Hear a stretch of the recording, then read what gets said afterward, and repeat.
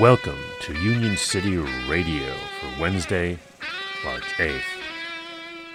When you think about how rapidly costs are rising now, $17 in 2030 is going to be like $13 today.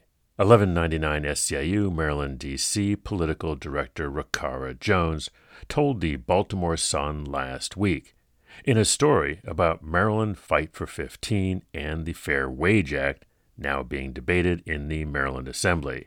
"We clapped for them during the pandemic," tweeted Fight for 15 Maryland.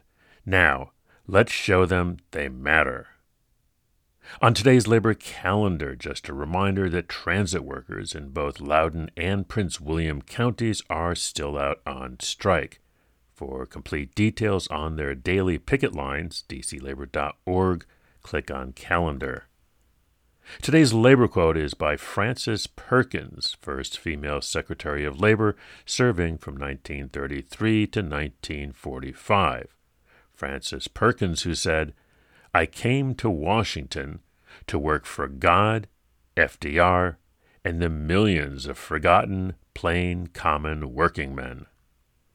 In today's labor history, on this date in 1979, Cesar Chavez led 5,000 striking farm workers on a march through the streets of Salinas, California.